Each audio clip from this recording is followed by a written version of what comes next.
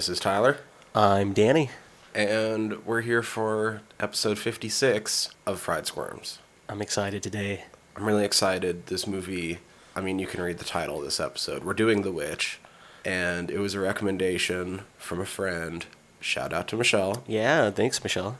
We promised to do it a long time ago and kept sort of putting it off. That honestly wasn't even going to be what we were going to do this week, but schedule just worked out that we ended up having to fall back on something, and we're like, well, shit, let's finally get around to doing The Witch. I'm fucking glad we did. Super stoked that we finally did. Holy shit, this is a good movie. Yeah, and I can't wait to expel on the facts of why we like this movie so much. First things first, though, before we get into The Witch, there's a couple things from this week. Firstly, just yesterday, we shot the second episode of a side project. Yeah, man. That we're involved in.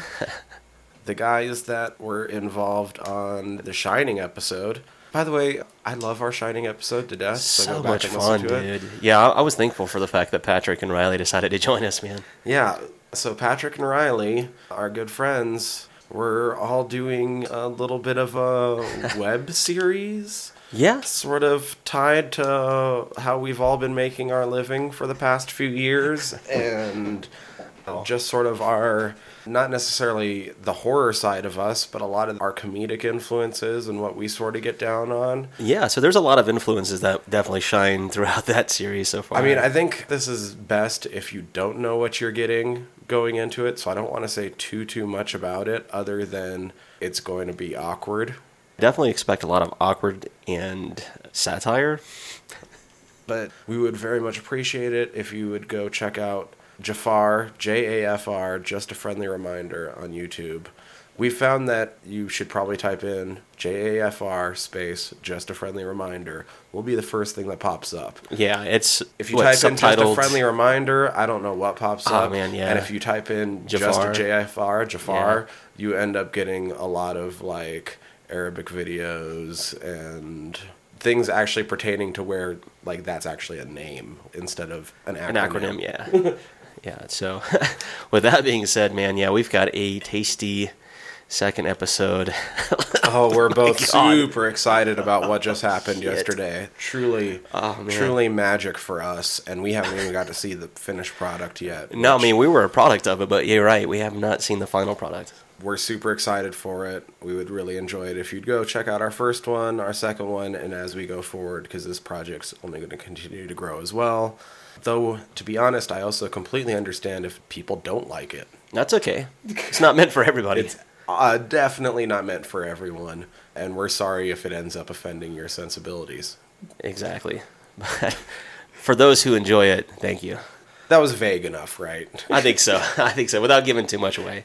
Shit, so what else? I did have just a couple little pieces of news that I found. Okay. Before we start getting into The Witch. One, we just sort of touched on a little bit. We mentioned The Shining, and when we were doing our Shining episode, Patrick sells us on reading Dr. Sleep, which I almost actually did this weekend. I almost bought it. I saw it on sale somewhere. But, amazing episode, one of my favorites to this day. He sells me really hard on that, and so that's why I almost did it this weekend. Dr. Sleep has been optioned to be a movie. Nice. And they just got a director. So Mike Flanagan, it currently looks like he's going to be the director for Dr. Sleep. His credits are Oculus, Hush, Ouija. He has touched on some Stephen King before with having done the recent adaptation of Gerald's Game. Oh, cool. I've heard some good things about that film. And I think he's going to be doing, before Dr. Sleep probably starts even, he's working and going to be putting out an adaptation of The Haunting of Hill House for Netflix. Wow. Which I love House on Haunted Hill. Yeah, dude. Fuck which is another adaptation. So, and I think he's going to be rewriting the script. To what extent, I don't know. But the script that's currently in was written by Akiva Goldsman, who this could go either way. Because Akiva Goldsman is, I believe, award-winning? Yeah, he won the Academy Award for Best Adapted Screenplay for A Beautiful Mind. Oh, wow. Here's the other thing, though. Don't cast Spacey. He's also the sole writing credit, I believe, on Batman and Robin. Oh, well. I'll put it this way, if A Beautiful Mind isn't the indication of his progression of work, I think we'll be okay. But if he regresses back to Batman and Robin, maybe not so much. He's also done like I Am Legend, Okay. Cinderella Man. Yeah, those are good films. So, I mean... Sounds like he might like Russell Crowe. Yeah. So that's the script we're starting with. Then Mike Flanagan's going to have his hands on it. I never watched, like, Ouija. I haven't either. There was Hush has an interesting Ouija cover. movie. I want to check out Hush at some point. But My sister Colleen, shout out to Colleen, she's a big fan of Hush. She recommended that to us. You know, we'll eventually probably get down to it sometime in the future, but we'll see. But it looks like we're going to be getting a sequel to The Shining. That's going to be basically awesome. Yeah, and it's kind of coincidental that, you know, we did The Shining and we brought that up. Well, Patrick did, first and foremost. So, yeah, that'll be interesting to see what happens. And then the other thing, just because we love talking about them, because we're big fans of especially these two movies. Oh, yeah. It looks like the Devil's Rejects sequel is set to begin filming in March. Yeah, that's going to be awesome, man. This is kind of related to Rob Zombie, but not really. I had seen a still of the first shoot of The Shape for this upcoming Halloween, so that's some exciting news, too. I still don't know how this is going to happen, considering the ending of Devil's Rejects. You know, that is going to be really interesting to see what he does. This sounds awkward, so I have a feeling this isn't going to be the final title, because it doesn't roll off the tongue very well.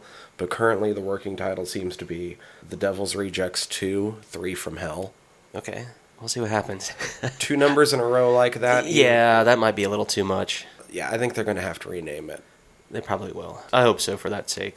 But we'll see. I mean, I'm excited to see what he does with it. I love the characters. So Well, that's likewise. why I wanted to bring it up, just because, I mean, with how badly we sucked off House of a Thousand Corpses. Well, you know, that's a good reason, because we're it's still our going top to- episode. I was going to say, it is our top listened to episode, so that also makes sense to bring you some news on something that apparently a lot of you like. Yeah.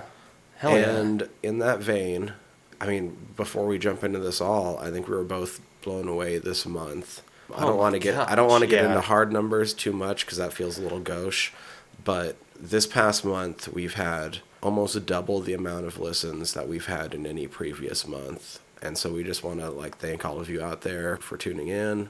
We've only been seeing growth since we've started doing this, and it's awesome. It is. It's very humbling, and it also makes me appreciate the fact that what we do and the hours and effort we put into it is coming to fruition. So thank you to all those who listen to us and subscribe.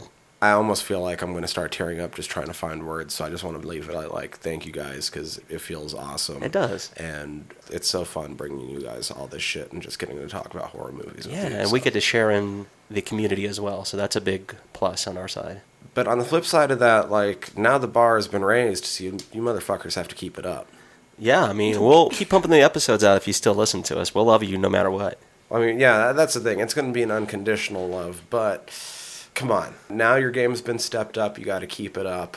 Let's, go make your grandma listen to us or something. Yeah, you know Granny's seen some old horror movies. Come on now. Yeah. She's not She'll that get old. down on us. Let's pump these numbers even higher, people. Yeah. Anyway, enough of that. We're here to talk about The Witch. Dude, yes. Super excited. I already told you, I feel like I'm going to end up talking a lot this episode, because I'm okay with that. There's something, much like last week with Scanners, I ended up just latching on to something in this, and Hey, we'll run with it. We're going to go somewhere with this. Awesome. But before that, we're going to talk about who went into this movie, who made it, a little bit of how. We're going to get into the guts and bolts. Guts and bolts. Guts and bolts. Guts and bolts. Wheel up in them. So, let's see. We already said the movie's The Witch. Synopsis, I guess, right? Yeah, I think that's the perfect way to lead off. A Puritan family in New England gets terrorized by evil Yeah. in this slow burn psychological thriller. Oh, man, yes. Yeah, we're trying not to give too much away. Yeah, I think that's pretty good, right? Yeah. Aside from that, maybe just the fact that it's set in, the 1600s. Oh, yeah. 17th century. Yeah, this period piece. Yes. But aside from that, I think it's a perfect synopsis. Puritan family. Yeah. So it probably wouldn't hurt to have a little bit of knowledge going into this about that time period. No, probably not. Let's see. However, It wasn't made in that time period. It was made in 15? Yeah, 2015. I mean, maybe made in 14, I guess, but you know what I mean. I know what you're saying. Put out in 15. But yeah, it's a film that is directed by Robert Eggers. He also wrote this film as well. So for a while, he tried to pitch an idea of a horror film, and he finally did a lot of research, specifically in New England, because that's where he's from.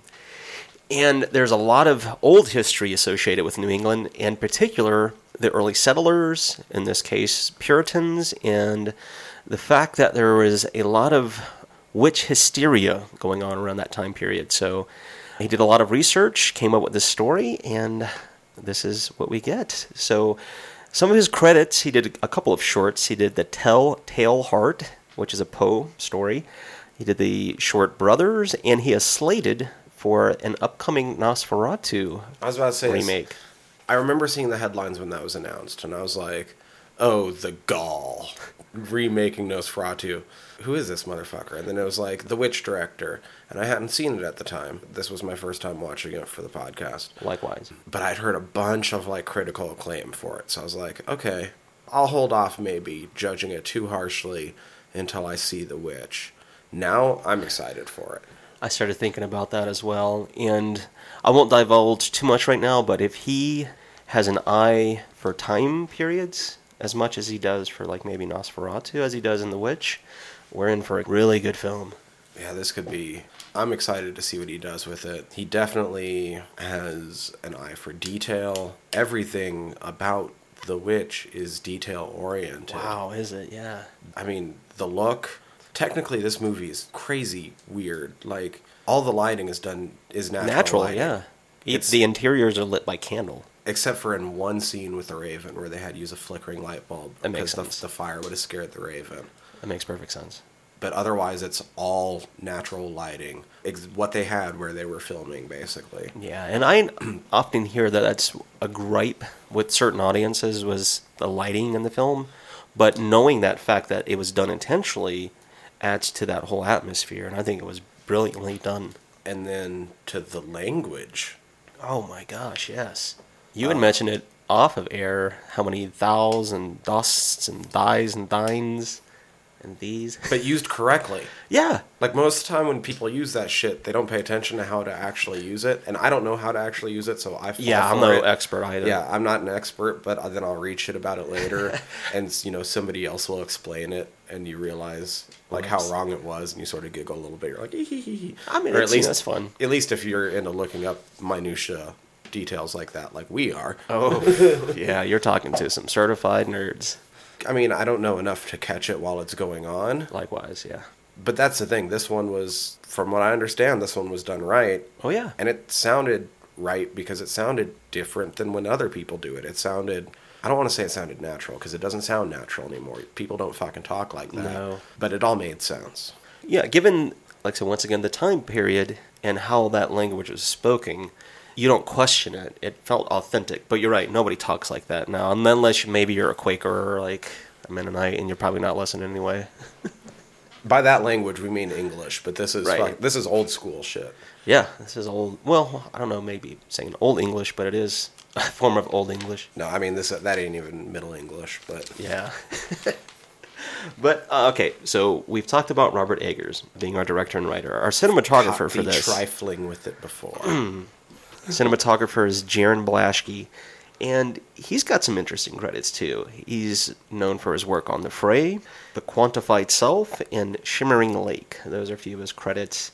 Knowing the work that he did in this film, I can honestly see him doing some other larger projects because it was shot perfect.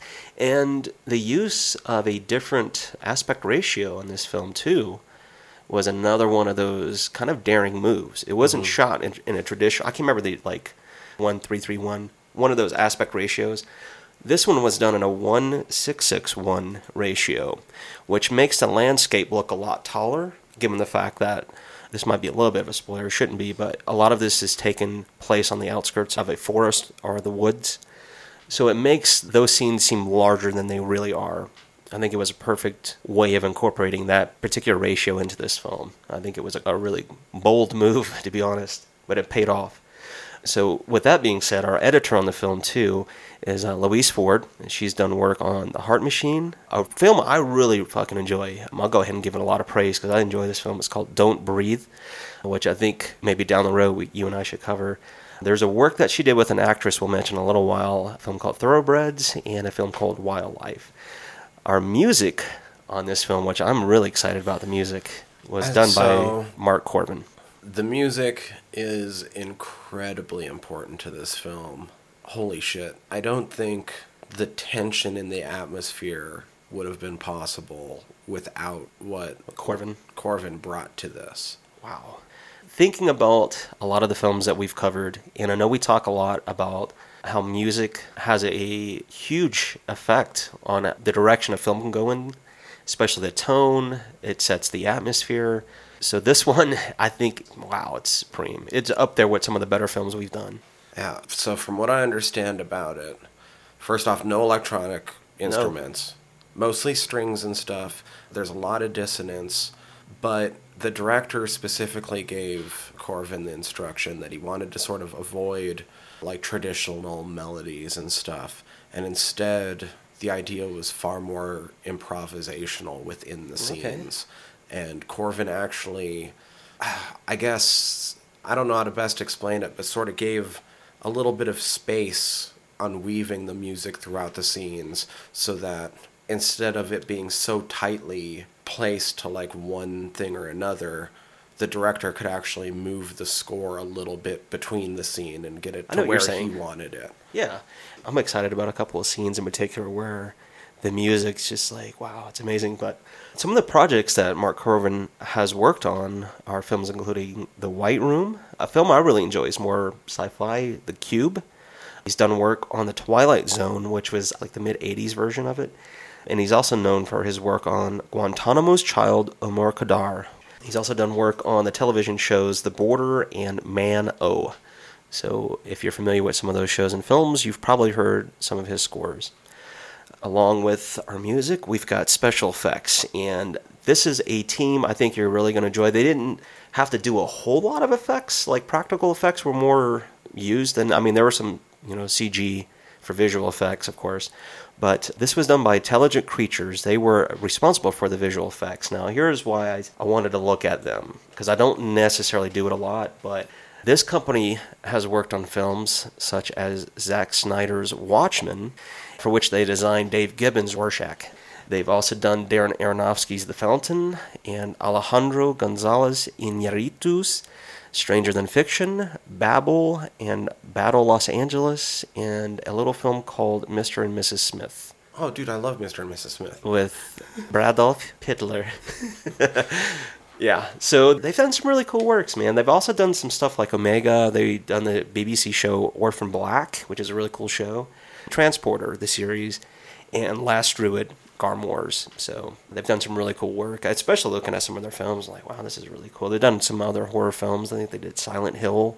Oh, okay. It's one of them, yeah. So they did some really cool work, but I think they did a great job incorporating the effects into this film because I don't feel like it was overdone. I think it was just the right amount of, All right, our producers, there's quite a few. I won't name any of their works because we'd be on this forever. But Rodrigo Teixeira, Daniel Beckerman, Lars Knudsen, Jody Redman, and Jay Van Hoy are producers on this film. Our production companies, there's quite a few. Parts and Labor, RT Features, Rook's Nest Entertainment, Code Red Productions, Scythia Films, Maiden Voyage Pictures, Mott Street Pictures, Pulse Films, and Very Special Projects, which I feel like you and I are already a part of. That's right. We are very special. Yeah, we are, buddy. Distributors. Now, this is a distribution company, man. They've been hitting some fucking home runs, and that's A24. Good night, man. They were responsible for the 2015 USA theatrical release, which, when I look at that, doesn't make much sense because it only got a premiere at the Sundance Film Festival. I think they were more known for their 2016 re-release, which would make more sense. Elevation Pictures were responsible for the 2016 Canadian theatrical release, and Universal Pictures International, otherwise known as UPI, were responsible for the 2016 United Kingdom theatrical release. Our budget for this film had a very moderate budget, between $3.5 to $4 million. Yeah, that's what I saw it was for. So Yeah, the return, now this is opening weekend, keep in mind, it made $8.8 million here in the United States, and the gross was $25 million in the States, but worldwide it made $40.4 million. That's not including any DVD sales, that's just theatrical. So I'd imagine it's probably made quite a nice bump since it's been released. Our release date, I didn't mention, at the Sundance Film Festival was January 23rd, 2015. It got a United States and Canadian release on February 19th, 2016, and March 11th, 2016 in the United Kingdom and in Ireland. You know, I like my taglines. I've got two of them. Okay. One is actually kind of its subtitle, Oh, A New England Folktale. Mm-hmm. It's like, that's not, I mean, it kind of is a tagline, but not really, because it's already included in the working title. Mm-hmm. The second one makes a lot more sense, I think. Evil takes many forms. I like that one. Yeah. So that's both of our taglines. That kind of rounds out our behind the scenes. So this is our cast now. Very minimal cast. Yeah, which I Very minimal like. movie. It is. You don't have a large cast. The only time you ever see a large cast is in the very opening beginning. scene. That's it. Very beginning of the That's movie. not giving anything away. That's just what it is. So with that, I know the young lady gets the lead, but I want to talk about the parents first. Okay, parents first. So let's go with mom. Okay, mom is Kate Dickie. She plays Catherine. Some people might be familiar with her for a largely successful show on HBO currently. Man, so you all watch Game of Thrones, right? I would hope so. Because, goddamn, I don't know how you're not with the kind of numbers that fucking show brings down. I was hook, line, and sinker. Dude, I love me some Game of Thrones. Kate Dickie, you will remember as Lysa Arryn. For reference, she is the breastfeeding aunt. Yeah, she's the crazy aunt that Littlefinger hucked out the moon door. Yeah, that's fucking dope. Spoiler. So, oh yeah. That was a couple scenes. Yeah. That was yeah. several years ago. Dude, they're up to date on Game. If they're watching Game of Thrones, some they're people. up to date on Game of Thrones. Yeah. Sorry, fucking Game of Thrones spoiler. Fuck you. Anyway. Sorry, Kate Dickie. All right, so she was on Game of Thrones. She's done some other really cool works. I like to go backward sometimes with a lot of actors because typically they'll get more current credits for their roles. So some of the works that she has done is a film called Red Road. I think that was kind of one of her first breakthroughs. Then she did The Pillars of Earth for TV. She was recently in Prometheus. She's known for her work in the film Filth. She's also done a television series called The Frankenstein Chronicles. She's on a show. I know we've bumped Shudder before. I won't say it's not a show. It's a movie on Shudder. It's called Prevenge. She stars in that. She was also recently in a little franchise called Star Wars: The Last Jedi. Yeah, she's a really bit part as a first officer or something. But she was in it. I right. gotta say, she got her way in it. So those are some of the works that Kate Dickie is more well known for, and she does play the mother in this film. So then Dad. Oh, speaking of fucking Game of Thrones, Hello. Dagmar Cleftjaw, Yep. also known in the real world as Ralph Ineson. Yeah. And his character's name in this film is William. He plays the father of the family. You did mention, of course, the big throw, Game of Thrones. He was also in Guardians of the Galaxy. And, well, I mean... I've got a lot of his credits, dude. Dude, I mean, he's in, the last 3 Harry Potters. Yeah, I mean, if you're... As Amicus Caro. Yeah, if you happen to know what that franchise is, you've probably seen him there. You might have seen him from the British version of The Office. Where he plays Chris Finch, who is basically the British Todd Packer. Yeah. I don't know how big of a part he had in it. I have seen it. It's been a long while, so I will admit that up front. But he was in a film with Richard Gere and Sir Sean Connery in First Night. Oh, dude. First Night's a great movie. I haven't seen it in a while, yeah. Time. He was also in a Johnny Depp film, From Hell. Mm-hmm. Yeah, dude. I've got a couple of others. So he was in the show Peaky Blinders, that's a great show, dude, if you haven't seen that one. He's also in the upcoming film Ready Player One, which I think is going to be a huge success at the box office. So there's been a lot of really wildly successful things that I guarantee you've probably seen him in at least one of these. Well, if you see him in this film and then you go back and watch those others, I'm sure you can point him out. He's very distinguishable. Mm-hmm. Very tall gentleman, too, if I'm not mistaken, like 6'3", 6'4". All right, so that rounds out our parents in this film. The young actress I was mentioning who gets the big draw in this film is Anya Taylor-Joy. She plays Thomason. Oh, Vampire Academy's Anya Taylor-Joy? You know it. Now, there was a work I'd mentioned with our editor, Louise Ford. Anya was in the film Thoroughbreds that Louise edited. She's also known for her works on the television series Atlantis, a film called Morgan, another film, single title, named Barry. She was in the recent psychological horror film, Split. She's in the upcoming The New Mutants. Which I'm super excited for, and I'm super pissed that they pushed back the release date. You know who's in that film along with her? We mentioned Game of Thrones. It's not any of the adults. Arya. Yeah. Maisie Williams. So there you go. She's Wolfsbane, if I remember. Or am I right on that? I think so. Anyway, I can't remember. But I know that Anya is Ilyana Rasputin, otherwise also known as Magic, Yeah, who is Colossus' little sister. Dope. Drop some nuggets on you. All right, so she plays Thomas, and I didn't mention she's the eldest daughter in the family. Our eldest son in the family is Harvey Scrimshaw. He plays Caleb. He's only done two works that I can mention of note. One's called Oranges in Sunshine, and the other one is One on One. So those are two works that he's done that you might have seen him in. We have two young actors who play twins, fraternal twins in this film. Are Ellie Granger and Lucas Dawson. They play Mercy and Jonas. Ellie Granger was in Coronation Street in the Village television series, so you might have seen her in that. And this is Lucas Dawson's only credit to date. Okay. Yeah, so I don't want to give too much away. So, I mean, if you're going to have one credit, that's a good one to have. Oh, it definitely is, man. But as far as the kids go, they give her more things to do than him. Yeah. I know a lot of people are not fond of the twins in this film, but I think they did a good job of what they had to do. Okay. I mean, also considering for the youngest actors, how they all had to be directed, because they have some very strange parts at times. Yes, they do. And Eggers made sure that they didn't have to understand what was going on. That's probably a good They thing. were directed in a way where it was not let them know and try to get into the character. It was like, we need you to, like, look a little bit scared and then give a big out, like a long sigh or something. Yeah. Like, well, that's good. I mean, it pays ode to the fact that he knew how to direct these kids.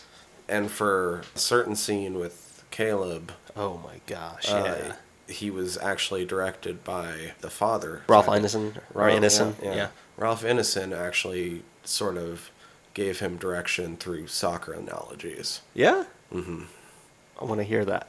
That's fucking funny. I can see it, though. Yeah. I was like, hold on, I played soccer. I could see where he was going with that. That's fucking hilarious. If you've seen the movie, you immediately know what scene I'm talking Well, about. I do know. I mean, you're speaking of soccer, or for our... Baseball, right? Well, hold on. For our European audience, I want to say football. All right, now, this is a little piece of trivia. I love British soccer. Give it to me in baseball analogies. All right. Second base. You just hit, right, little kid? Ooh. Ralph Ineson is actually, if those who even give a shit about what I'm about to mention, he's a big Leeds United supporter, which is an English football club. So if you support them, he's one of like their big spokespersons. So I think that's kind of neat. They had some great years of success, and then they're working their way back up is what I'm getting at. But anyhow, I can see the sports analogies is what I'm getting at. All right, so there's a couple other credits. There's 3 other credits I'll mention real briefly. The Governor I hope is a big draw. I know who you're saving for last. Oh, probably. Okay, I hope yeah. so. Well, there's actually 4. 2 women, 2 men. The first man is our governor, which he's not in the film for very long. It's played by Julian Richings. Now, he's done some really fucking interesting works. The first one I'll mention is Naked Lunch, which we had mentioned on our last episode of The Fried Squirms with our episode of Scanners, because David Cronenberg wrote and directed Naked Lunch. Oh shit! I'm looking at his filmography right now. He's and I got was some wondering why dope-ass films. I was wondering why I recognized him, super even though recognize he was him. only in 15 seconds of this movie. Yeah, like, it's so brief that you probably wouldn't even recognize it. But you're right, his filmography is incredible. All right, so we talked about and Naked it's all Lunch. really, really tiny roles. It really is. But regardless, he gets them. He was in the film Mimic, the film Cube, which we just mentioned. Urban Legend. Yep. I love that movie. I think he spent some time in Toronto, so this would make sense why he's got a couple Canadian credits. Because I'd mentioned a long time ago in one of our previous episodes that there was a show I'd found in Canada called Puppets Who Kill, which is fucking hilarious. It's about a group of reformed puppets, like, who acted or did stuff for children. Okay. And because of their wicked ways, they had to go to a halfway house to get reformed, and they're always up to no good. So anyhow, he was in that. He was in X-Men: The Last Stand. He was also in a franchise that we've covered, too, with Saw. He was in Saw Part 4. He's in Percy Jackson and the Olympians, The Lightning Thief. He was also in the television... Wrong Turn. Yeah, he was in the television series War of the Worlds back in 89 through 90. And a actor I know we're going to mention on this show probably several times. We haven't mentioned him quite yet. But he was in an Edward Furlong movie called Detroit Rock City. Which I fucking love that movie. It's a great comedy. Oh, I was just about to mention that. I fucking love that movie. That movie's so good. So you're right. I mean, and he's in Shoot 'Em Up. I Damn. thought that was a really fun movie. yeah, I mean, this guy's been in tons of stuff. So, I mean, credits to him. And he was in Hannibal. Oh, yeah. Fuck yeah. See? Season 3, he was the caged man. Was it like... Damn, for those who haven't seen it, was it like when he was talking... When Will was in the cage next to him? No, I think Okay. the guy that is the prisoner of what's her name that Hannibal left. Oh, yeah. The Yeah. Asian... oh, damn. Damn. Yeah, I know we're geeking out, but damn, I didn't know that. That's pretty cool. Oh, and on a little show that fucking there's a gigantic fandom for, he's been Death since season 5 of Supernatural. Oh, damn. Yeah, there's a reason why we're talking about this gentleman. Even though, like you said, he gets all of like 15 seconds on film. Okay. See, that was the thing. Like, I Awesome. recognized him. He's in this movie for literally like 15 That's why it's seconds. fun kind of digging a little bit with some of these people. Even though they might have been in it for like 10 seconds, they still got some really cool credits to talk about. Okay. One of the ladies I want to talk about, which her name is super fitting for this part. Her name is Bathsheba Garnett. She plays the witch. She's the old witch in the film. Okay, now I looked up some of her works. We're going to mention a huge franchise. We've mentioned this gentleman before with R.L. Stine. She was in the Goosebumps television show in 1996. Okay. She was also a part of the X-Files in an episode. She was in a film called P2, which is actually pretty decent. It has Rachel Nichols, who is in the remake of Inside, which we had covered. Oh, yeah. So she was also in Kenny vs. Spinney, a Canadian comedy. God damn those guys. And she was also in a movie called Blindness. So she's done a few credits. You might have seen her in a few of those. Our other actress, this will round out all of the actresses, is Sarah Stevens, which she is some eye candy. She plays the young witch in this film. Okay. The The only other work that she's known for was something called the Victoria's Secret Fashion Show. I don't know what that means, but anyhow, yeah, she's super babe. But anywho, yeah, she plays a young witch, and our last actor in the film is Daniel Wahab Chaudhry. Oh, see, it's not... I'm just gonna say the voice. Yeah. I probably butchered his name though. Well, I was going to say the last credit that you need to give okay, credit okay. to is Charlie. Oh yeah, yeah. Black I Phillip. probably should have. Sorry, Charlie. Black Phillip is the best part of this movie. He is literally the GOAT, greatest of all time. And the voice I just mentioned. No, I'm sorry. let's just not mention that. Okay, that's a good point. Yeah, I just know they're... Okay, I probably gave away too much. Anyway, this gentleman is a part of the film. That's all I mentioned. But you might have seen him in The Education of Junaid Qadri and The Expanse. So those are some of the works by Daniel. All right, so that rounds out our cast. That rounds out the people behind the scenes. Before we get too much further, we need to give some warnings. Warnings. Satan. If you don't like the devil, you're not going to like this film. Oh my God, Satan. Hail, Satan, and Satan. A little bit of blood. Yeah, there's some blood. There's Not too much really, but like animal like vivisection. Yeah, there's some animal bits. You and I have talked about this before. None of that stuff affected me. A little bit of boobies. Yeah. Most of it's not actually sexy. No, maybe all of 3 or 4 seconds worth. There's a lot of just sort of like disturbing atmosphere mostly. It certainly is. If you don't like maybe being confined, if you don't like being near the woods, Oh, and danger towards infants. that That should witchcraft, probably be mentioned. you know, it is called the witch. But Oh, yeah, if you don't like witchcraft. Although, I mean, I think Satan covers that. if you don't like the use of Old English, if you don't understand it, if you don't like I would say tip, throw on subtitles going into this. Oh, You're dude, gonna it catch makes such a lot big more. difference. It does. It totally makes a big difference. But yeah, I mean, outside of that, if you don't like time period pieces, you might not like this. Yeah, if you don't like people dressed like the fucking pilgrims. Yeah, which I got a cool story to share growing up because of that shit. But anywho, outside of that, that's about it. There's a little bit of violence, but not much. All right, good. Let's get to the fucking how did that make you squeal? Because I really want to talk about this Yeah, movie. so with that, number 56. Let's talk about how this made us feel, Which- how it made us squeal. Get into those spoilers. Get up in them guts. No, we just did the guts. We still gonna get in them. How does that make you squeal? Time to squeal. Yeah. You see this shit? You see how I'm sort of like strapped in? I'm ready for this one. Yeah, Like, you are, man. I'm excited. I'm kind of loose right now. I'm ready to go. Fucking, I ended up really liking this movie. Yeah, once again, shout out to Michelle. Great recommendation. I mean, I guess the first thing to say on how it made me squeal is Satan. Satan. Devil. Fucking, we've kind of touched on it a couple times. I think we both really like Satan movies. Dude, that's one of those things, growing up, it really scared the shit out of me. Like, think about that, because not that I was raised in a very religious family. I mean, there was a little bit of that. But I was raised in a religious part of our country. Very religious part of our country. So, the subject at a younger age spooked me a little bit. But now it's like, I've embraced the horns. Yeah, oh fuck. We've pointed out in the past, a bit of a big fan of heavy metal, and metal and Satan kind of go hand in hand. Yeah, no pun. So there's that. I've definitely mentioned that I was always the kid sort of hanging out in like the occult section, fucking folklore section of the fucking library. And so like witchcraft and Satan, that does it for me. Like that's awesome. A well done like satanic movie like this one is always very like weirdly ambiguous, and you have, segments where the only explanation is, well, the devil.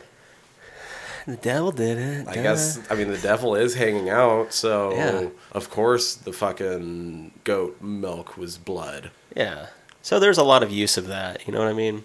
As far as symbolism and metaphors, etc. I don't know if we've ever touched on the fact that growing up, I was, churchy by choice. Oh, I was never by choice. Like, I was pretty heavily involved. I mean, I was Catholic, but most of my friends were Protestant, and I was actually heavily involved in both of our churches. That's really unique. I was confirmed Catholic, very, not practicing now.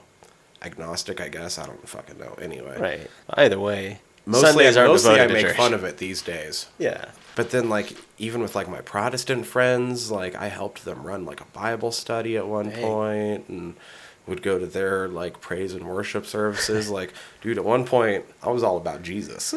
I mean, there's good intentions with loving Jesus. And so there was some neat things. I was Yeah. like, oh, motherfuck. There's some weird... I was like, I probably could have just done historical research and realized this was the Yeah. case, but by catching what the father and son were talking about, I'm like, oh, they're Calvinists. Yeah. They believe in predetermination, and so, yeah, by the way, I want to go off on a little tangent on that for I'm a okay with second, that. I know a little bit about the history as well. because it might also help inform, how this family acts throughout this movie, because it really helps, because these people's, the movie makes it very apparent that their religion's a gigantic part of their huge. lifestyle. It's the central part of their life. So, Calvinists, branch of Protestantism, not Catholics. Right, yeah. It's funny how, even though Catholics and Protestants are both Christian, they always get lumped into two separate categories. It's just the way it works. And then Protestants have, not that there's not differences There's within different the Catholic cells. side, but Protestants have a shit ton of little variances. Oh, yes. It's like a domino effect. So predetermination is God has already selected some people that are going to be saved and some that aren't. Yeah, it's written, bro. And so they hope that they're one of the saved, and it's really complicated. It's like they try to stay on the faithful path because the saved will stay faithful throughout their lives. Yeah. And anytime they fall away, they hope that God punishes them with his rightful judgment, rightful wrath, to push them back onto the path. Yeah, as opposed to letting them fall Because, off. yeah, because the truly... Exactly. But you don't know, and they allude to that a few times in this movie, is that it's not just that, like, they're devoting their lives to fucking Jesus, it's they're devoting their lives to Jesus, and their praying is that, like, hoping that they won the lottery. It's not even it's not even adding up to something. Yeah, it's heavy. It's It's just trying to prove, like, am I one? Like, if I keep doing this, that ups my chance of being There is a one. lot of, like, really kind of weird self-doubt, where everything you do is kind of like, am I sinning? Am I on the path? Am I off the path? Yeah, it's very antagonizing to And yourself. I think that concept of predetermination can help inform why Thomason partially could make the choice that she does at the end. Mm-hmm. This movie's very ambiguous, and it was made ambiguous on purpose. And I like that. I like the fact of that. There's a lot of different theories on how this movie actually played out. Yeah, quite a few. But you can take this movie directly for face value. The director himself has said that it could be ergot poisoning. Yeah, which I have read a little bit about, which is a really interesting fact that if you dig into, especially like the Salem witch trials, and just that fungus, the type of fungus that ergot is, it starts to make some sense. Yeah, it's kind of akin to LSD in a way. It is. It's the precursor. It doesn't have the dimethylamine in it that LSD does. It does have the lysergic acid in it. But it attaches itself to grains, and during this time period, during harvest season, I mean, hello. So there's a lot of alluding to the fact that that could have affected people because some of the side effects are hallucinations, you get nauseous, you vomit, you have convulsions. I mean, it can lead to death in severe cases. So this was a known fact that this was happening during that time period. And there's a lot of allusions to it throughout the movie, too. There's many times that they talk about the fact that their crop is rotting. Yeah. You see, the blackened corn hanging up on the fucking... Yes, you do. It's if you're paying attention to the details and you hear what they say and it kind of spelt out, and if you know a little bit about this stuff, it's like, wow, he's doing a good job. So this movie can truly be interpreted in a number of ways. There's some that the director has sort of also laughed at. Mm-hmm. It wasn't what his intent was. There's one that says that Thomason was the witch from the get-go. I don't buy that. And I think the director sort of acknowledged that it kind of made sense, but his quote was something akin to that it's not a very good story. Once upon a time there was a witch. Yeah. Nah. Isn't as good of a story as once upon a time there was a family who encounters a witch. Yeah. I like the direction, I don't know how far we want to get into this, but some of the things that I got out of it were the fact that this family, because of the father, they get put out of a settlement and they have to live on the outskirts, on the outskirts of a forest as well. And it's rough living, and because of their devotion. Oh, I want to talk one other thing about their devotion that might also tinge. They talk explicitly about this a couple times, but it's also kind of hard to understand through the language they're using. The other Calvinist viewpoint that informs a lot of the choices they make in this movie and a lot of how they view their faith and how heavily it impacts everything, as you see in this movie, is the concept of total depravity, which isn't as bad as it sounds. It doesn't mean that everybody is just a monster. What it means is that everyone has free will up to a point. Okay. And it's kind of it's more like you're a hole that needs to be filled with sin, and so you're going to sin in some way. It's just which way you're going to do that, and it's only through constant devotion to God that you might be able to break yourself from that. But that's only if you're already one of the chosen. Yeah, I see what you mean. There's a lot of technicalities in this. And so anytime you stray into what they consider to be inevitable, that the human form just bends towards sin no matter what. Yeah. You hope to be sort of smited by God back onto the path. Yeah, it's like beaten back into like righteousness. Or I won't say righteousness, but yeah, like you said, on the I right might be path. exaggerating that a little But bit, it's- but that's I can see kind of that. the overall gist of it. It is, because they feel that if they are sinning in a certain way, you're right, that they need to be punished in a certain way to get them back on the right path. Regardless of whether, they don't even know whether they're chosen or not. They're just hoping.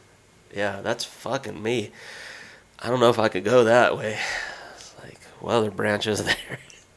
But you sort of also... But I mean, in the I think story, one it of the makes sense, yeah. I'm sorry. overall one of the triumphs of this movie is that in the course of the movie, they immerse you in it so well that you're not really judging them for these superstitious beliefs.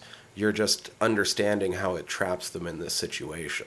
Oh, for sure. Yeah, because it's not just them who think that way. I mean, there's a whole settlements that think that way. There's a whole culture that thinks that way. Societies think that way in that time period. You know, if you're put in those circumstances with, like what you're saying, that kind of devotion, that kind of faith, man, you're in for some serious shit when something really truly- tragic happens. And in truly that time period, not much else to fall back on. No. I mean, most of this movie is out in that fucking cabin in the woods. Yeah. And it's Like, wow. harsh, stark life with not much hope to hold on to overall. No, it's bleak situation, and they've already been outcast. We mentioned that. That's the whole. And then when the supernatural starts happening, that Oh, only man. reinforces why you would even think that way. Oh, yeah. And I like how that whole essence of the supernatural kicks in, because it's something that's very innocent. A game of peekaboo turns into a nightmare, and then everything kicks off. You know. But So, go ahead. I'm sorry. yeah, we're kind of jumping around all over I the know, place. And I with know that I ideas. already interrupted a thought that you were going to go off on earlier too. I feel bad about that now because That's okay. We're both full of ideas. It's okay. But that was one of the things. This movie, I can only describe it mostly as slow burning atmospheric. That's the way it was sort of described to me. Mm-hmm. However, this is a movie that you have a child abduction and murder within like the first 5 minutes. Which is not slow burning in the slightest. My first viewing of this was like, wait, am I watching the right movie? I know. What the fuck? That is something that I think it can be unsettling for certain audiences, so I can see why that would be a big put off for like in the first 10-15 minutes of the film. That is like, holy shit moment. Mm-hmm. And it's used for an ointment to let the witch fly. Yeah. I don't know how much I want else to talk about that, but that's what it's used for. Oh, I'm gonna get to that. I Wow. have 3 pages of notes here that I haven't even Oh, started. I'm looking okay at with that. yet. But yeah, I mean, that's a huge like moment for a lot of audiences. That can really put people off if you're not comfortable with that subject. Mm-hmm.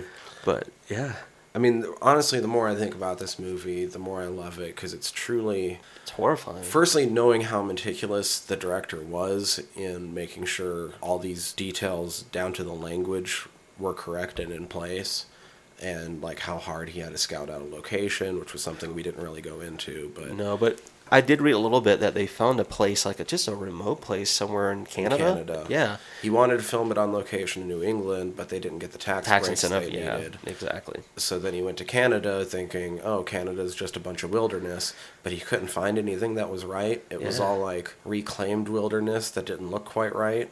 And so he had to like keep getting more and more remote until he was finally like, okay, finally here's something that like looks It looks believable. legit. Great job. I mean, obviously the language is the thing that stands out as far as meticulousness. Yeah, and that's a really good eye for detail. But that just, I think it proves to me how much most of this movie was done on purpose. Yeah. If that makes sense. Yeah. Which can really be the hallmark of a really good movie and help you latch onto some things. And I thought there was a couple really neat things that I just wanted to point out that I noticed on my viewing, especially if we're going to start in on this movie. The movie is actually bookended by mirrored segments. It starts and ends with a shot of Thomasin. Yeah. And the first shot, when it opens up on her, there's a voiceover from What's His Nuts that we sucked off, the tiny little voice actor. Oh, yeah, I know you're talking The about. governor? Yeah. Oh, no, it's her dad that's talking. Yeah, because he's talking to the court and the governor himself, yes. And the voiceover, as it shows her face looking up, is what did we travel into the wilderness to find? Mm-hmm. And at the very end of the film, by the way, we're in the spoiler section, it's her out in the wilderness having found the Coven of Witches and joined them. Yes, and that's exactly what they found. There's you're right, a real interesting contrast on the opening shot of how you see Thomasin, where she's just a ordinary, young lady in that time period, nothing unassuming, she's devout. And then at the end of it, she completely devolves from that, which is really interesting, like the contrast. And I like how it's shot, too. Yeah, that's a great point that you make. Just even the tone of colors, palette, and things like that. There's a couple things that mirror and allude later on to different events that happen that I noticed the second time through, that get set up. Mm-hmm. And you have, skipping ahead a little bit, Thomasin scaring the shit and physically attacking Mercy. Yeah. Mirrors her mom later on. It certainly does. Which is also set up the scene 2 minutes before it actually happens, with her father threatening to dash Jonas's head in with a billhook, and he likens it to Job. How? Well, he relates it to Abraham. Oh yeah, he relates it to Abraham. I wrote down something else wrong. No, the mom relates to Job, which I like to point out too. Mm-hmm. That's why I wrote down Job, was because his mom mentioned We Job. got this. Abraham, which was to please God, sacrifice his son. But instead of directly mirroring it, they flipped it. Oh, they certainly did. It went dark. Instead of the father dashing the son to please God, it was the daughter dashing the mother right, to protect herself from the wrath of a supposed God, although it was actually her mother in league with the devil. Yeah, that's fucking crazy. It is an interesting and unique way how the idea, maybe even, of the devil, if you want to put it in that context, is a mirror image. Yeah, can influence the roles of the individual people in this film, the characters themselves, and how they, they're playing out their crazy, maybe, But you're right, I like the mirroring aspect of it, too. It's very unique. They foreshadow a lot of events. There's something I caught about foreshadowing, too, was Caleb and his father. There's a lot of allusions to apples in this film, apple trees, which, if we're going to get biblical, goes right back to the Garden of Eden, original sin. And that's kind of why I brought up the total depravity. Total depravity is linked to the concept of original sin, right, and is linked directly into the speech that he has with his father. Oh, yes. It's big influence because as this movie starts to play out, there's lies and deceit about apples and how that gets played out. I want to point... I don't want to give away too much. I'm not going to get there yet. Okay, I'm not gonna, there's something else about the apple I was going to point out, but I'm not going to get there yet. I'm going to do it. I still have my own big pet theory now that I've watched this movie that I'm going to drop. All right. Can I say a word and you can nod? You don't even have to say it. Does it have anything to do with Disney? I mean, kind of, but I don't think the way you're thinking. Okay. Yeah. All right, that's all I wanted to know. I think it ties in a roundabout way to what you're thinking of. All right. Oh. We'll see. Actually, no. Right. We're thinking... I just realized what you're thinking of, and no. All right. But we'll still get there. No worries. But, I mean, that's the neat thing, though. So this movie is completely based on... You were just thinking fucking Snow White, right? Yeah, I certainly was. So this movie is based on folklore. Yeah, and there's a lot of the Grimm tales. All of those stories have its roots in other places. And it goes right back to these biblical senses. Yeah, I'm 100% certain that that's partially where that apple came from, was Snow White. I'm 100% certain that that's partially where it came from. I was just thinking but in a very roundabout way. Yeah, I'm not saying it's shot for shot by any extent, but yes, there's maybe some homage. Is what I'm thinking, more or less. Well, I mean, there's definitely... Just even the way it's portrayed throughout this, film. It feels like folklore. Yeah. It feels like somebody telling like a morality tale. It does. It does feel like an old, kind of those weird Hansel and Gretel and, those kind of grim stories. They sound like they're going to be happy endings, but they're really grim. The other sort of theme that I felt was played out in this was questioning of faith. Oh, there was a lot of that, yes. From the get-go, the father, they don't even tell you how, but he's banished because he differs with the church somehow.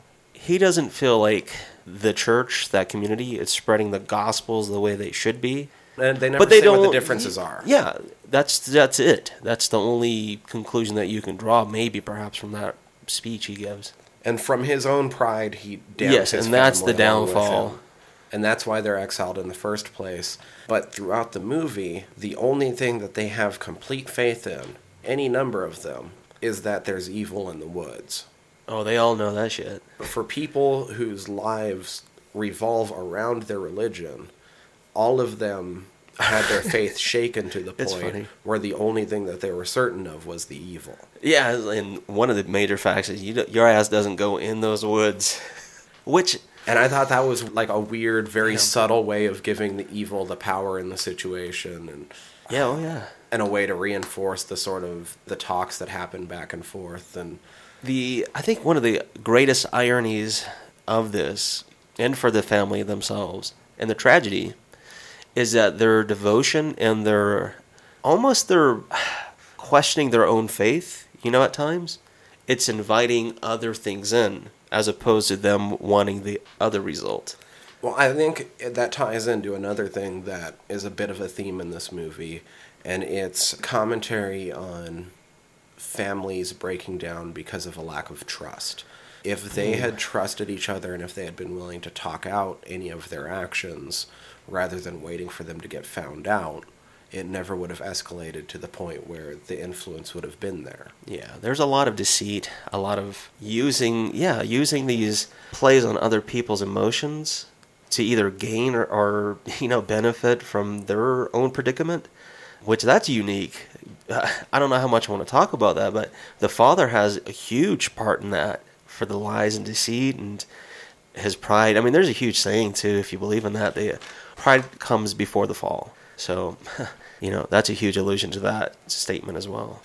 Now, there was something I had to make a giant note about, given everything else about this movie, and this partially to lighten it back up a little bit. I know, man. This movie gets kind of serious, but I like it. the one thing I didn't get, hardcore Puritan family, how the fuck were none of them shutting down the creepy-ass nursery rhymes? Oh, damn. Those kids were thrown out? Yeah. Dude. What Black the Phillip? actual fuck? Yeah, they were saying some crazy shit. Yeah. And I mean... Black Phillip tells us what to do. He's like the king of the fucking land. Yeah, with the crown upon his head. Yeah, like, come on, man. Are you not hearing what these kids are saying? They're singing about your black goat, which, I mean, come on, fucking Satan, like... The devil. Yeah, dude, Baphomet. I don't understand how it took so long in this movie for Black Phillip to get sort of pointed out. Like, It took a little while, didn't it? there was 20 minutes, maybe a little bit over 20 minutes left in the movie before Thomasin points out to her father, like, by the way, the fucking twins have been talking with the goddamn goat. Yeah, and even the mother was saying, I don't want to give too much away, the mother was talking about even the devil, quote scriptures and yada yada, but it's all that stuff is leading up to that fact. She even says a certain thing. She says something about even he, referring to the devil, comes in the form of a he-beast, meaning the goat. Mm-hmm. Black Phillip. Come on. So yeah, she spells it out for Dad, and he doesn't like that shit. But it's also his demise. Jesus. I felt like this is one thing maybe I want to point out a little bit, that little bit of insight. The wolf references make sense with like witches and Satan and witchcraft. Oh, yes. The raven later on makes sense. The rabbit might not make as much sense to people. No, I think that ties more into like the New England, maybe folktelling. Well, first off, if you think about it, rabbits do tie into witchcraft because you have like the lucky rabbit's foot. Mm-hmm. Which, by the way, it's not just any foot of a rabbit that's lucky. In most of the older sources, there's more that you had to do to it. If I remember right, it's like left hind foot of a rabbit caught in a cemetery on a full moon. Damn, got him. Bam. But beyond that, in the Middle Ages and throughout into these times, rabbits were used as a sign of cowardice. Mm-hmm. And a lot of the times that the rabbit is used in this movie, it's almost like mocking them. It is. It really is. And it's even like medieval manuscripts. You have like knights that were like disgraced because of cowardice might be drawn like fleeing from a rabbit, which of course would then be the inspiration for Monty Python. That's awesome. Yeah. With the killer rabbit. That's pretty awesome. This might be a stretch a little bit, but even, you're saying the mocking part too, you can think of, in a weird way, like even the tale of the tortoise and the hare is so prideful, but it always loses. But in this way, like I said, it's also a different weird mirroring of that, is what I'm getting at. Is like there's a lot of pride in certain people in the family, and that's the mocking part, is what I'm getting at.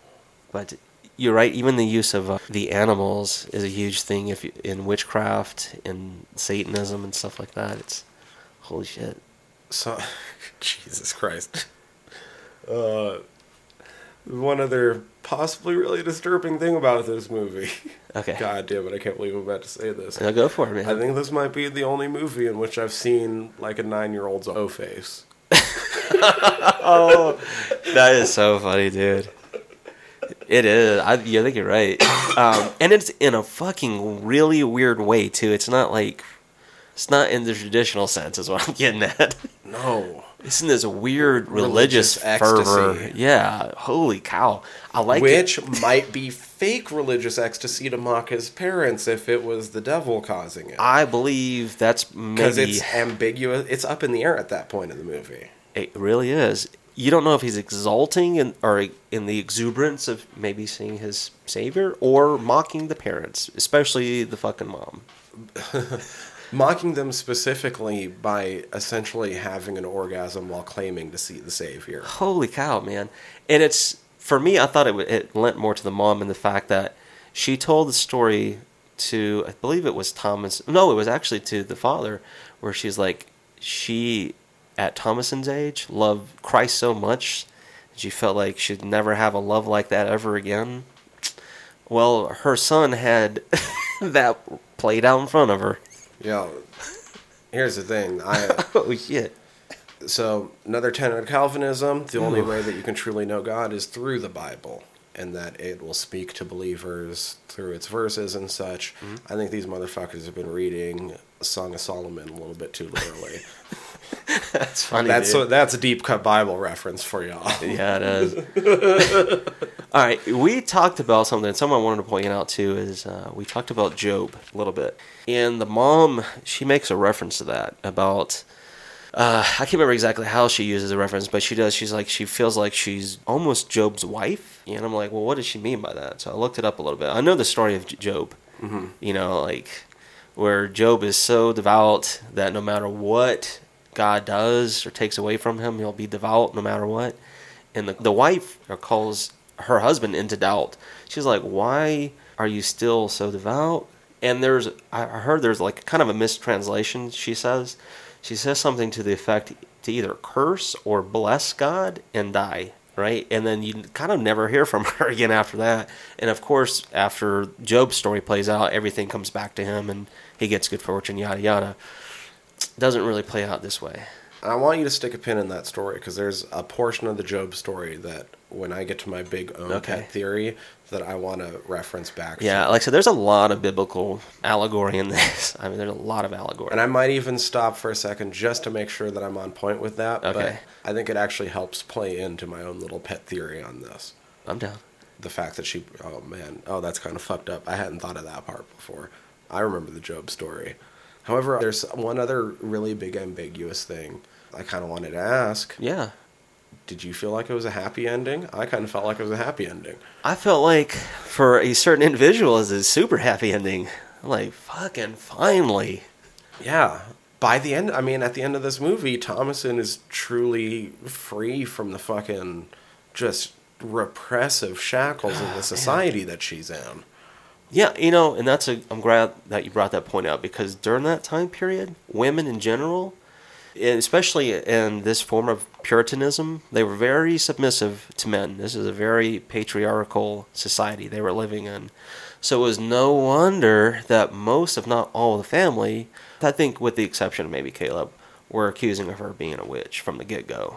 Well, witch folklore is a type of folklore that sort of grew up in this patriarchal society. These crazy women who dared to live outside the norm, and do what they wanted, and it was always sort of a really shitty way of encoding into kids, of being aware of powerful women. Yeah, exactly.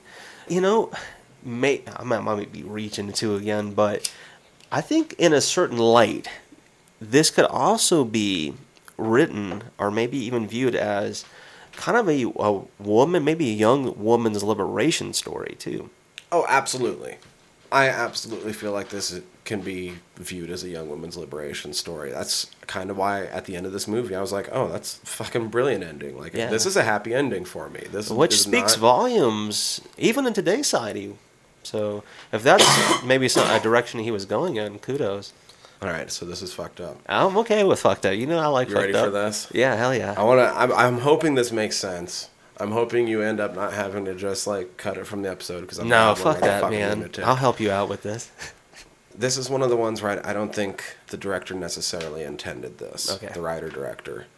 But as we just touched upon, like, witch stories have always been kind of about women living outside the means and finding themselves and a way of like repressing their sexuality even, which is something that also through their Puritanism is sort of touched on in this and in a couple of their other stories. So one of the interpretations of this movie is that the entire time Thomasin is the killer. She's alone with Samuel when he goes missing. I understand that completely. I can see that, yeah. She's alone with Caleb when all the shit happens to him, including being the one to find him alone. Yeah. She's alone with the kids chained up outside, and then alone with the father directly after that. Yeah, actually that's an interesting take because all of that's true. All of that's true. And it's hinted, I feel like when she's fucking with Mercy, it's hinted that she might be the one that's under the influence and not them. Because it's kind of like the thing, the blame sort of gets shifted around. I like how you say that. Okay, since we're at that slant, this angle, okay. We talked about the opening scene, and one of the first things you see with her, too, is she is already kind of questioning her faith and the fact that they have to go in the wilderness. There's a part of her that's already rebelling in a sense that she wants to stay in that settlement, and she's always reflecting on kind of like the past a little bit and the luxuries that her brother doesn't recognize because she asked him about a window pane in particular. So, all right, what I'm getting at is she has a prayer she does. And in that prayer, she's confessing all her sins. She's breaking commandments, the Sabbath. So she's pointing out all of her mistakes. But she's also inviting in Satan, what I'm getting at. It's also a very brilliant scene in that it both establishes all of that. And she confesses having broke all of the commandments in her mind. In her mind, yeah, in her thoughts. Exactly. So you don't know if she's having these schizoid moments and... Well, so that would be even like coveting thy neighbor's wife. She's been having sexual thoughts. She's been having greedy thoughts. Lust. She's been having killing thoughts. She's had thoughts of worshiping false idols and taking the Lord's name in vain. Yeah. I mean, that all applies. She says she's disobeyed her parents, which, She's had murderous thoughts. I can see this. I don't know how much I believe it, but I can see this. But it also sets up the kind of repressiveness she's dealing with. Yes. Because she played on the Sabbath. She didn't work on the Sabbath. Yeah, she just had a little bit of fun. Yeah. And she's having to confess that as a sin. That's some heavy shit a young person, whether male or female, but in this particular case, because of the time period as well established with it, this is a heavy burden on this young lady. So, if you take it that she's the killer, and that you're not quite seeing things as they truly are, I kind of feel like this movie might be telling the tale of a cycle of sexual abuse. Okay. I can see where this is going to because, I'll include this, we didn't mention this in the warning because I don't know how much you want to read into this, but there's some undertones of incestuous kind of adoration amongst the siblings, is what I'll say. So I can see maybe that's like a hand-me-down thing maybe in the family. Who knows? But I can see maybe that slant. I feel like Samuel is actually hers. Oh, damn. With her father's. Okay. And something the mother has agreed to keep under the rug and is what causes all the tension. In the beginning, because she's obviously, throughout the movie, the least favorite of the mothers. Yeah, mother doesn't like her at all. From the get-go. It's weird. I mean, this is an interesting take. I'll give you that. So, I don't necessarily think she's the witch, especially because there's shown to be multiple witches. Mm-hmm. But if she has something to do with the deaths and something to do with Samuel's death in particular, especially because she's the only one alone with... I mean, And this would have to be your buying that she's responsible for the Okay. deaths in some way. If you think about the interpretation you can have of what happened with Samuel being the blood of an unbaptized infant being used to lube a phallic device to fly and gain powers. Yeah, dude. Damn. Yeah, into a big full moon. I mean, that's some pretty suggestive imagery. It is. It really is. Because that's exactly what happened, is she greased up a fucking stick with the blood of an infant Dang. I mean, to that's exactly literally what happens. ride it, Yeah. Into the night. to rise in some sort of power. Yeah. And to embrace her sexuality is really the thing, because that's what witch stories are always about. Yeah. Wow. And then, let me see. That gives Hocus Pocus a whole new meaning. Then all the references that they make from then on in the movie to Mother's Silver Cup isn't about Mother's Silver Cup. It's all about sex. I feel like Mother now thinks that she has a suspicion that because she already had her husband's kid, Okay. she's now starting to fuck around. She needs Especially to- with Caleb. Yeah. Because she's seen the looks that Caleb's giving her. Caleb's got his own problems, though. You know, what Mom that's doesn't a good realize point. that that's not her. That's not part of her deal. That's Caleb's own deal, being raised in this fucking household. I'll point out two things really quick, and not to break your concentration, but there are two things that the parents say to her later on in the film. One calls her a whore, one calls her a bitch. Yep. She, however, there's a lot of tension because Mom herself is a hypocrite. Because Dad and Mom are in on it together, that Mom whored herself out for the money to pay for those traps. Oof, damn. That's the actual secret that Dad is keeping. There's a lot of secrets in this family. Even though she's condemning her daughter for doing it, Mom then brings up, literally a few scenes later, Right? turning her out, basically. Yeah, the other families. She brings it up in the context of she needs to be wed off, but if you're going with the silver cup equals sex and this Yeah. and that, and it's all subtext, Damn. she's basically saying her sex needs to be useful somehow.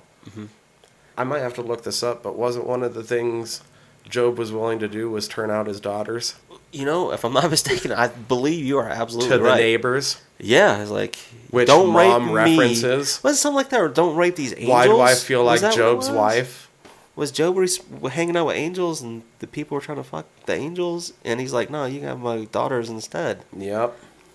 Damn. I think we need to pause and verify this. Because I think I know this story too. Shit. And the lines that they use when they're talking about the silver cup in the first scene and stuff, they all sound like references to masturbation. Huh. It's like, I caught you trifling with it before. Yeah. Damn. And I feel like Samuel might not have ever lived, is the thing. I feel like Samuel might have been an abortion Huh. in this theory of this is all actually about Yeah, I mean, if we're a following cycle this, of, yeah, I see what you're a saying. cycle of sexual abuse. Okay. Because here's the other thing. Rabbits, other than being used for cowardice, in pagan traditions, are also a sign of fertility. And you also have, that's as a you good already point. mentioned, the cycle, the fact that Hold on. Caleb is having an ancestral thing for his sister. I wonder. Hold on. There is something unique. I think this kind of maybe gives it more credence to. There's a scene. I don't know if you have this written down or if you're going to point this out, but there's a scene where she reaches into the chicken's nest or the coop. She pulls out an egg, and when it drops, there's a stillborn in it. Yes. Huh. And then I was wondering why. But I think it was the father's. That's that Samuel. would make sense if you're going on this bent. Yeah. Like, wow. That would make total sense. That's why the parents won't talk about it, even though Even the Caleb kids talks know about about it. it. He's like, it's been a week. Why won't you? Huh. And the kids, we already know the kids can hear the conversations from upstairs. So it would make sense if the parents are having these types of conversations, they would know the secret. Everybody's keeping a secret in this family. Caleb is starting to have a thing for his sister. Yeah, that's what I'm getting at. Like, it's a hand-me-down kind of thing that he learned. It's a learned behavior. And there's that weird scene with him, with his sister, on the riverbank. he's turned into Copperfield when he's play tickling her. I was thinking, it doesn't just turn into a tickle fight for no reason. I know But what he he's gets doing. cock-blocked by Satan. Yeah, he does. In the form of his little sister. So you mentioned learned behavior. Right. I mean, you took the words out of my mouth, because on the hunt was when Dad tells Caleb about what actually happened with the silver cup. Yes, he does. And if silver cup equals sexy time things, that Oh, means he whored his mom out? Dad told Caleb the secret that he whored his mom out for those things. And Caleb learns that it's okay to grasp and use women's sexuality in that way. And it's only after he hears that, and then they hear that they plan on whoring her out, God damn. that he decides he has a crush on his sister. You're She's right. his. He doesn't want her going off to these other places. You're right. He's so that's defending when her. he decides he needs to step up, especially because He's a man in the family. especially because his father hasn't been. Yeah. His dad's pretty much been reduced to somebody just chopping wood. Which also I want to point out that I think that's a metaphor, man. I think the chopping wood is a metaphor for him getting up on the daughter. I mean, I understand too that like it's a form of masculinity, you know, and that's a sense of pride as well. So maybe he's also I honestly think that every time he goes to chop wood is him going and reoffending in Bam. some way. yeah. Because it And it's ties also in- maybe a way too, like his way of dealing with that kind of sin. Like, it's the only masculine thing he feels he can do. yeah, exactly, without being diminished. God damn. And He gets called and out. he's splitting into something that, I mean, he's using a very long phallic object to split into something forcefully. Yeah. Letting He's wood. parting it. Yeah. I mean, like I said, if we're going on this bit, all this makes sense. I think that ties in later on. So Caleb and Thomason go off together, and they're both dealing with their own things, and something goes wrong there. I don't know exactly like how this fits into my entire Okay. theory and how it all We'll go works with out it. that he's gone for a while and then comes back later. Yeah. But I feel like his performance and his lines past that point in the movie are pretty evident that his encounter with the witch involves some sort of molestation. Oh, I'm sure he had his butthole tickled a few times. Sorry, but that's my slant. And for the only way this works is if Thomason makes is sense. somehow responsible. I'm not necessarily saying she's the witch, Right, but she's right. somehow responsible. They're both dealing with their own things. I think that ties in with her mom calling her a slut later. Yeah. And the fact that she's been abused all this time herself, presumably. I mean, it's a huge possibility because of that patriarchal society we're talking about too. The woman's her submissiveness to her husband and to men in general. And they end up with that scene where they're together in the woods. Okay. And Caleb is feeling like he has to be the man of the house. And is feeling like he has to protect the woman that he lusts after, who's his own sister. Yeah, And so he's trudging along with a way oversized for him phallic object. yeah, he is. He don't know how to lug that thing around. She's trying to tell him about their time back home. Yeah. And he's unable to remember something, which is, if we're talking about sexual abuse, that could be his repressed memories. It was glass in the window, which is something that should be Oh, clear. Yeah. Something that should be clear isn't there for him. Yeah. For her, it's cristal. That's kind of And interesting. right after he denies being able to remember that, they run into the rabbit, Yep. Once again, in a mocking way, I suppose. which both cowardice as an inability to confront it Yep. and as a sign of fertility of him dealing with his lust. Yeah. Which, you know, it gets carried out, of course, in the end. All of that stuff gets played out for him. How he encounters the young woman we talked about earlier, that Victoria's Secret fashion model. I mean, not that I know anything about that, but... Later on, there is a moment where a few scenes where Mom actually isn't pissed at Thomason. Right. There is some favor. And it's after Dad confesses what happened with the silver cup, Yep. which is him laying it out on the table, putting the... So obviously, she's pissed at him and not at her. But now it's because the little kids know, because they were in the room when it happened. Yeah. Everyone else kind of knew already. Well, Thomason wouldn't have known. No, not And so right, now no. Thomason knows how big of a hypocrite Mom's being, so now Mom's like, okay, I gotta be nice.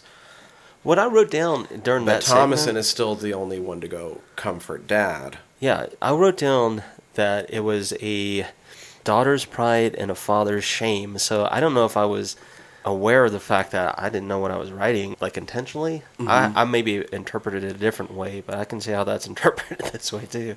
Until Caleb reappears, who once again, Thomasin alone finds him, which the Caleb thing's kind of weird, and I don't know how it fits into all of this, but it's kind of, I feel the fact that he was definitely molested sort of fits into this whole framework somehow. Yeah, there's something I wanted to point out with him too, because he preys upon it heavily, is the fact that I don't think that he was baptized either. So Like him showing back up, Right? obviously molested, I don't know how him dying fits in. That I'll just attribute to the fucking witch. Yeah. But yeah. that reconfirms Mom's suspicions that Thomasin was already fucking around with Caleb, which now throws her entire story into doubt. Yeah. And so now she catches on to the fact that Dad and Thomasin are screwing. Yeah. Except she doesn't realize that that's not on Thomasin. Yeah. She's victim blaming. I knew what you're saying, yeah. Especially because after the confrontation, Thomasin was the only one to go comfort her father. And then later on, when the father confronts Thomasin outside, the first way he starts off, the way he's describing what he wanted to do with the farm, didn't sound like he was talking about them as a family. It sounded like he was talking about what the plans he had, what he would do the farm with them as a couple. Yeah. It was like he was trying to get her to see the big picture that he had for her. This'll be the apple tree, and this... Yeah, it was weird. I was wondering... I mean, I understood that he was trying to sell her an idea, like, this is what he had in mind, but not to this extent. And she just sort of calls him on his shit, which I think could maybe be a reference back again to the baby. Yeah. If you're looking at this all as a giant analogy. But God damn. I mean, that is really an interesting point of view. God damn. and so everybody's under suspicion. Fucking everybody kind of hates everybody. Mm-hmm. Caleb dies. Dad locks The Thomasin kids up. away. All the Yeah. kids up. The rest of the kids, yeah. Who knows actually what happens to the twins? Yeah, Theoretically, they're in that cauldron at the end on the fire. Yeah, you would imagine, yeah. That's how they're all flying, because we already saw that. Yeah, and there's Babies going to make need you more fly. than one, I would imagine. Yeah, for all those witches. Yeah. Yeah. Um, Sorry. You have Dad and Mom burying Caleb, and Mom crawls down into... Now, we know from back when we covered Rise of Leslie Vernon and stuff that these tight, closed-in spaces, womb imagery. You have Mom covering her dead son. It's the death of her womb. She's closing herself off to her husband. Yeah. She's like, I don't trust you anymore. I'm pretty sure, like, this is what... I don't think what the kid in the beginning, Samuel Yeah, the was kid. ever alive. I think it was an abortion forced by the father that Mom was iffy on. She didn't quite know. And that's part of the reason she wouldn't talk about it. She puts it all together. That's why she doesn't trust the father anymore. She's put it all together. This is the death of her womb. She's closed herself off to him. So it cuts to the very next scene where he's outside splitting wood. Yep. Even though all the kids are out there, only Thomasin is watching. Yeah. She's the only witness. And if the splitting the wood is That's like a huge metaphor. the metaphor for the molestation, Oh, man. then he's in the middle of the molestation as he has his breakdown moment Yeah. of feeling guilty for having been the one to reap this upon everyone. He even has a single line quote. He says corruption. That's the downfall, at least from his sense. What corruption exactly? And she's forced away from him, locked inside Yeah. her own mind, which unfortunately, in her own mind, is the killer. And that's where the kids are also stored. Damn, goddamn. If she's playing out this weird fantasy in her mind, right, as a killer, those kids probably are in the barn, or in that enclosement. And she's just using that witch metaphor as a part of that allegory to fit into these other events happening and playing. That's fucking weird. That's And awesome. then Black Phillip inviting her to live deliciously sounds Yeah. nothing if not sexual. Yes. And her embracing her sexuality and her It is own like power earthly and- delights and, yeah. Wow, man. I didn't know we were going to get off on that. Man, that's a really unique theory, man. It's Bam! hard to... It's Told hard you, to... I had a lot to fucking say on It's this. hard to argue with that too. You know, it depends on how much you want to read into that angle, but it makes sense if you do go along that path. there And are it moments can be read that way. It's Yeah, the fucked up thing. I understand that, and it's not that I want to put my signature on it per se, but I can understand that argument totally. You know, well, I can respect that argument. I didn't really necessarily see it that way. That's the only thing I have about that. But I understand the argument once again. I read it more as family dealing with, like I said, with a lot of guilt and doubt. And because of their doubts and, you know, their questioning of their faith and stuff like that, they were also inviting in evil unbeknownst to them. As much detail as went into that, I don't think it was the director's intention. Right. I think that's a side effect of the themes that he was playing with. Yeah. They can invoke a number of things, Well, and the yeah, way that he put them together. I think one thing that you mentioned on films that we really enjoy, and this is definitely one of them, is that it makes you think more than maybe what's really its intention. But you can also glean a lot of things too. How much you want to read into it's one thing, but regardless, you can learn some valuable information. And I think it maybe helps you be better equipped for future films, or maybe even films that you haven't seen that have been around for a while, to understand those concepts. This one really opened my mind to that concept for sure. I didn't think about that while watching it though. I don't know. I probably contradicted myself a couple times too, but I But think it's y'all okay, got the man. drift. It's still understandable, man, and I like that. That was it's really awesome, man. That's why I love this movie, because it made me think. It does. It really does. It made me find themes. I mean, we talked about all sorts of themes that came through this movie. And this one plays with a lot of really cool themes. So we definitely like films that deal with Satan. devil. Satan. You know, I think the last time we talked about the devil, perhaps, was it The Devil Rides Out? It was that or Baskin. Yeah, one of the two. But the way that we see the devil when the devil rides out is completely different than this. Goddamn. Oh, Too different. and just a little note about Charlie, Yes. Black Phillip. Apparently, he just liked laying in the sun and getting belly rubs. I mean, I can see that. He did a good job. All the animals apparently were well behaved. It's just really cool. So that's kind of adorable, actually. I think it's awesome. That goat is actually an angel. That goat's got devil eyes. Yes, he might have devil eyes, but he's an angel. He's our angel. I just talked a shit ton about this movie. I don't know what else I can say. No, so. I mean, I'll put it this way. To give my little rant, and I'm not going to go on a rant, but the thing I like about this is, like we said, it's atmospheric. The score really ratchets up the moments of tension and fear and dread. I like the use of also non-audio cues in this film. There are moments where things go silent, and I think that's even more inviting to maybe certain fears. I like its use of allegory. I like its use of metaphors. If you're familiar with New England history, witchcraft, witch trials, I think you're really going to enjoy this film. I think a lot of people can enjoy this movie. Jeez. Just don't think it's something it's not when you're going into it. Yeah. It's not going to be a thrill a minute. It's going to be weird shit, kind of just setting you at unease for most of the time and making you think. And It does. But then also Satan. Then the devil, which is like, yes.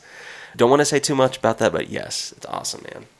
I think we're both kind of in agreement that we kind of want to get Black Phillip up on the wall somewhere. Oh, I think that might be one of our many mascots. Yeah, I fucking dig me some Black Phillip. Dude, right now. yes. So what I want to say with that is, once again, thank you, Michelle. Great recommendation.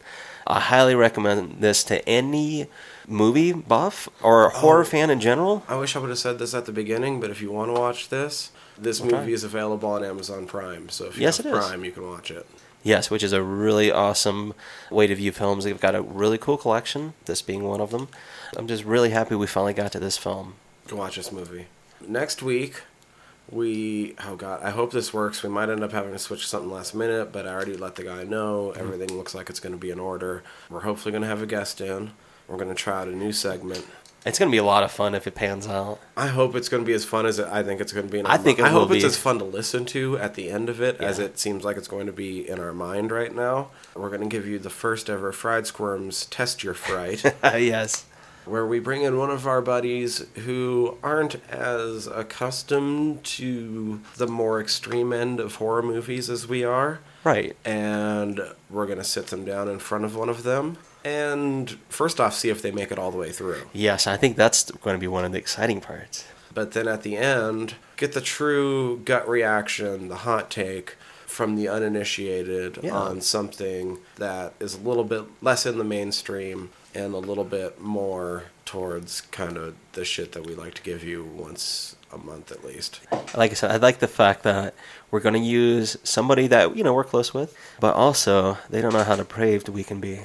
Oh, I think this first one has kind of an idea. We're going to do this at least 3 times, by the way. So if you hate it the first time, I'm sorry, because it's already planned. Yeah, exactly. We get 3 strikes just like any other batter. Number 3, I think, is going to have to be our most of a dry run, because these first 2, we are stepping our toes in the water first a little bit. Yeah, They're we not can't go right in completely the deep end. uninitiated. What we have planned for them is going to be a little bit beyond their norm. Yeah, I think that's going to be a really good way to get this segment incorporated into our show. So in order to listen to that, please hit the subscribe button however you're listening to us right now, whether it be on iTunes or SoundCloud or whatever. That'll just make sure that you get our shit when it drops, and it helps us out. And especially, it'd be awesome if people would go, rate us or review us on these platforms. Yeah, let us know what you think I of don't want us. to beg too much, but that'd be awesome. We ain't too proud to beg. Apparently that shit actually does matter a lot more than people kind of think, so... No, we like feedback, and, whether it's negative, positive, we like feedback regardless. Just let us know what you think, and if you have recommendations, throw that in too. And you can follow us on Facebook, Fried Squirms, at Fried Squirms on the Twitter, Fried Squirms Podcast on... Instagram? And you can email us, squirmcast@gmail.com. Can- Love to hear from you, any of you. Yeah, you All can of even you. use our website. The one thing I'm really glad is we still haven't gotten any hate mail. I mean, the day will come. The day That's will okay. come, but so far you all have been really nice whenever we have heard from anybody. Yeah. So. We try to treat our audience well, because you guys treat us well. But with that, Fried Squirms. Out. Out. Out.